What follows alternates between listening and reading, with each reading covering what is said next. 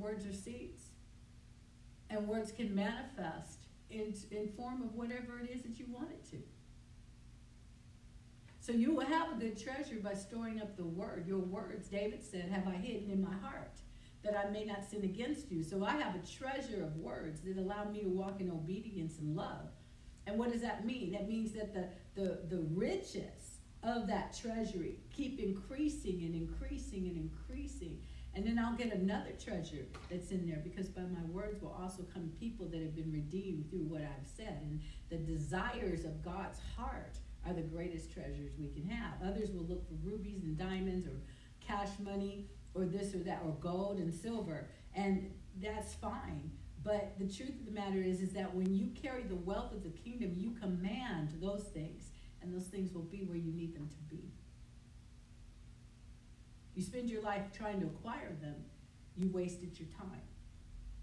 You spend your life in pursuit of the will of God, the word of God, the ways of God, the true treasure, and you have redeemed the time of others.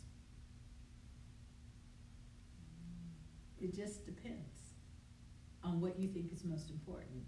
I mean, when I hear the reports of people that kill somebody over $100, they paid me $100 to go beat somebody up, or $1,000, it's like that's as much of a value as a human being put on another human being, but Jesus put blood. That's why you don't get your value from the world. Your life insurance policy. You know, and they cost you over the head because you're insured for $25,000. That's spent before you even barely buy a car for $25,000, and they killed you for that? Oh yeah, but if you die in an accident, it goes up to $250,000. So they stage your death to make it look like an accident, so they get $250,000 and rid of you. And then they get caught and go to jail for the rest of their life. So that's what my $250,000 life did for you. Gave you the rest of your life in prison. You see what I mean? But this is because the wisdom of the world says it's smart to do that. Make it look like an accident and get the money. The wisdom of the world says somebody's offering me money to go do something. Hey, I need money to get that TV that's on sale. I want to get those shoes. They're not thinking anywhere beyond the roots of the earth. Remember, it's wisdom of the earth, which is foolishness. True foolishness. But your DNA is your spirit. And I'm quoting Dr. Lance Wallnau with this, but your spirit carries the DNA code to your calling and to your purpose and destiny. Your spirit carries the DNA of heaven. It carries the DNA of Jesus. It has to. Why? Ask me why. Why? Because we are the body of Christ. So if we're the body of Yeshua, whose DNA would we have? Yeah. Whose mind do we have? So is that DNA in our spirit before we learn the Word of God? It's when we become born from above and we're one with Him. Remember last night Dr. Baker was talking about, okay, she said, Helen, you're going to become born again. Okay, 1 minute, you're born again. Guess what? You've got the DNA of Jesus now. I didn't say you knew what to do with it. You know, a brand new baby has the DNA of mom and dad, but they don't a bit more know how to express it, other than the wah and you know, the little stuff.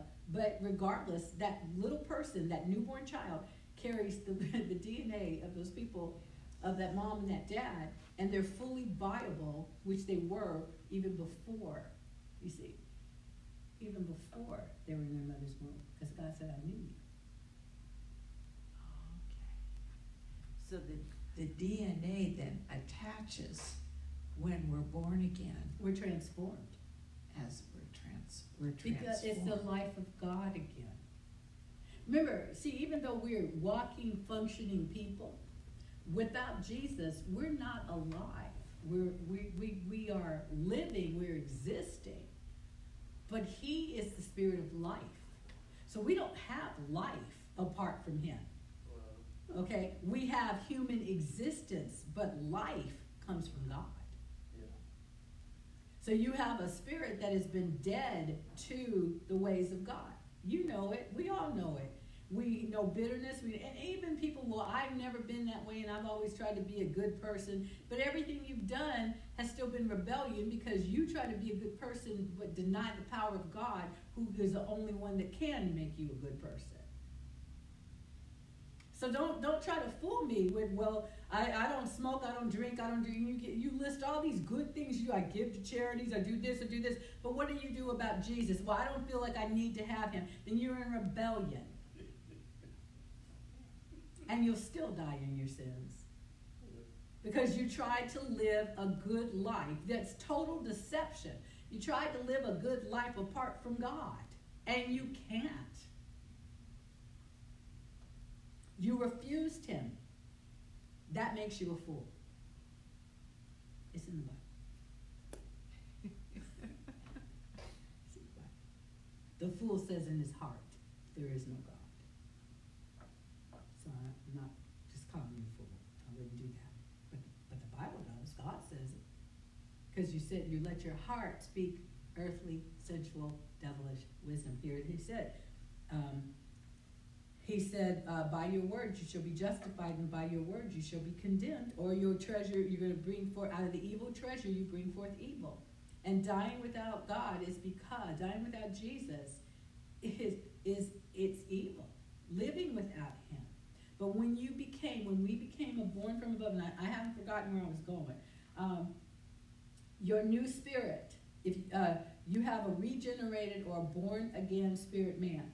So a whole new you. If any man be in Christ, he is a new creature.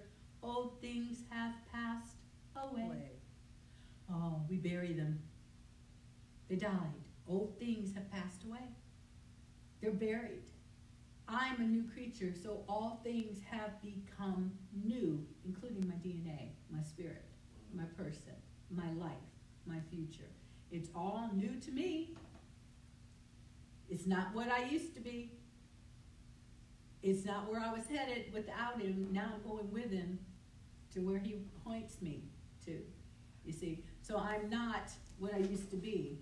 I'm who I was created to be. It's not the same person. I'm not what I've been, but I'm who he says that I am.